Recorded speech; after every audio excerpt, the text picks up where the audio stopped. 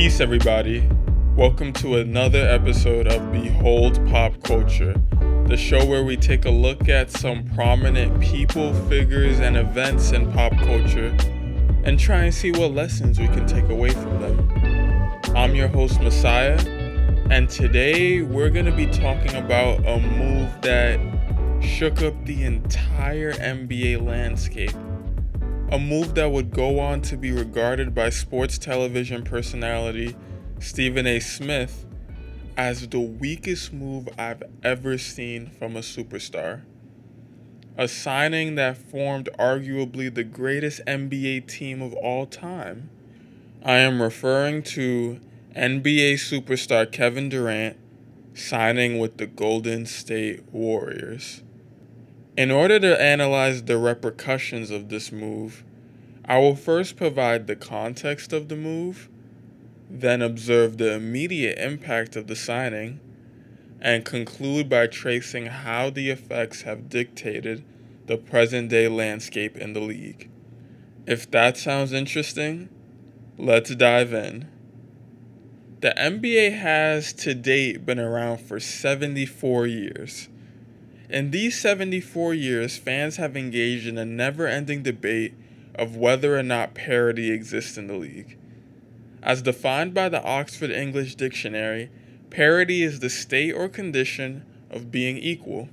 In the context of the NBA, the question has always been whether one or two teams dominate all the others, or if there are genuinely more than a handful of teams who can compete to win a championship. Throughout the years, fans have craved to see their favorite players, Michael Jordan, Kobe Bryant, LeBron James, and many more, overcome adversity. Conversely, they felt slighted when one team dominates every other one.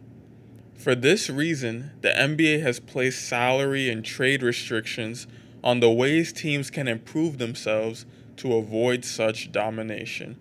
Because of this, as with any other sport, there's always a favorite to win the championship, but rarely is their path to success seen as easy. Even Michael Jordan had to defeat some great teams to win his 6 rings. As a result, a legitimate argument can be made that restrictions have worked. The most dominant teams the NBA has ever seen when measured by regular season wins were the 1995-96 Chicago Bulls, who only lost 10 games, and the 2015-16 Golden State Warriors, who lost only 9 games and followed up their historic year with the acquisition of a top 3 NBA player, the man of the hour, Kevin Durant. A man who has been referred to as the Slim Reaper, the Durantula, but is usually just called KD. A 6'10" small forward who can shoot from anywhere on the court and has nearly every offensive move in his toolkit. Adding a player of this caliber to an already phenomenal team would feel unstoppable. And it was.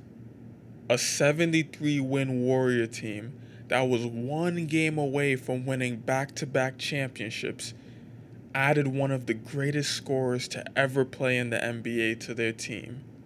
Not to mention that this team knocked Durant's team out of the playoffs the same year amidst a lackluster performance from him. On July 4th, 2016, Kevin Durant was single-handedly credited with eradicating any sense of parity in the league. He became the epitome of the phrase, "If you can't beat them, join them." The gap between the Warriors and any other team was colossal, and fans who understood this unanimously disapproved of the move. Is it even worth watching the NBA? We already know who's going to win. This question seemed to overcast the next 2 NBA seasons.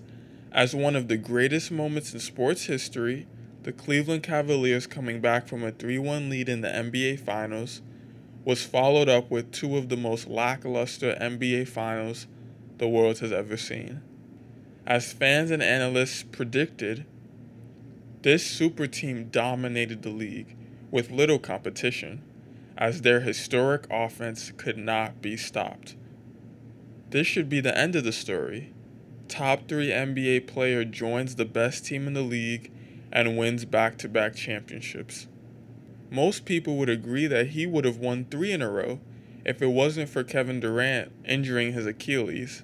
However, while fans would focus on one of the most heavily favored teams of all time, a shift was taking place. Star players are more strictly holding their organizations accountable for not acquiring the necessary talent to win a championship.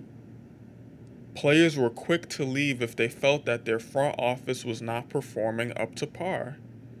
This led to the departure of many star players to teams that they felt put them in better positions to win, while simultaneously creating a level of parity that fans were craving. 3 years after KD's departure, we now have entered an era of dynamic duos, where we have about 15 teams with strong lead duos and a decent enough supporting cast to compete. Many of these duos came from star departures: Russell Westbrook, Paul George, Kyrie Irving, Kevin Durant. There's about 10 to 12 legitimate stars who left their teams over the last 3 years and formed competitive teams with another player. Though some may say that loyalty has been in a state of disarray in the league, I respectfully counter in saying that front offices who were able to remain lax as stars stayed striving for championships are being asked now to put forth more effort to be successful at their job. And a league where everyone has to be more competitive from top to bottom sounds appealing to me. In the end, 3 years of NBA basketball were sacrificed to create a landscape with some of the most parity the league has ever seen. Of the top 10 to 15 teams, no matchup feels impossible to beat. And the top team in the league has legitimately been a toss-up between 3 or 4 teams versus the typical 1 to 2 teams predicted to dominate. This is great for the NBA, but what does this mean for you? What is the lesson in this for the everyday person? If you don't learn to change, your future is looking strange. Fans and players alike viewed Durant's move to Golden State as a catastrophic decision that would hinder every other team in the league.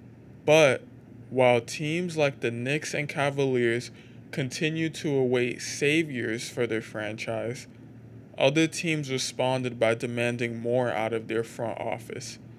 They figured out how to adapt to a league where top players are valuing their time differently than they may have before. Rather than relying on the loyalty of a player, you now need to prove that it is worth a player's time to stay. So teams that learned the change came out of this dark age of sorts, acquiring disgruntled stars, drafting well, and improving player development, resulting in a fair share of good teams in the league.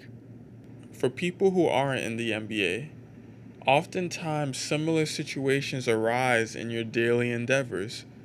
One day a perfectly normal semester might turn into abruptly turbulent online classes, or a well-paying job may lay you off amidst a shaky economy.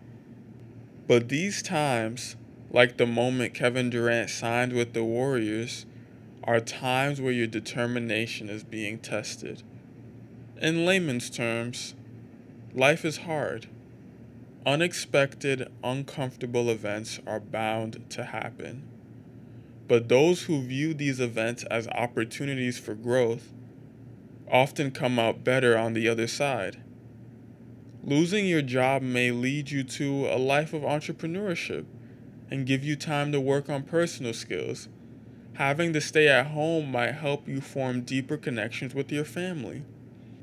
The way you view challenging situations in life will dictate your path to success.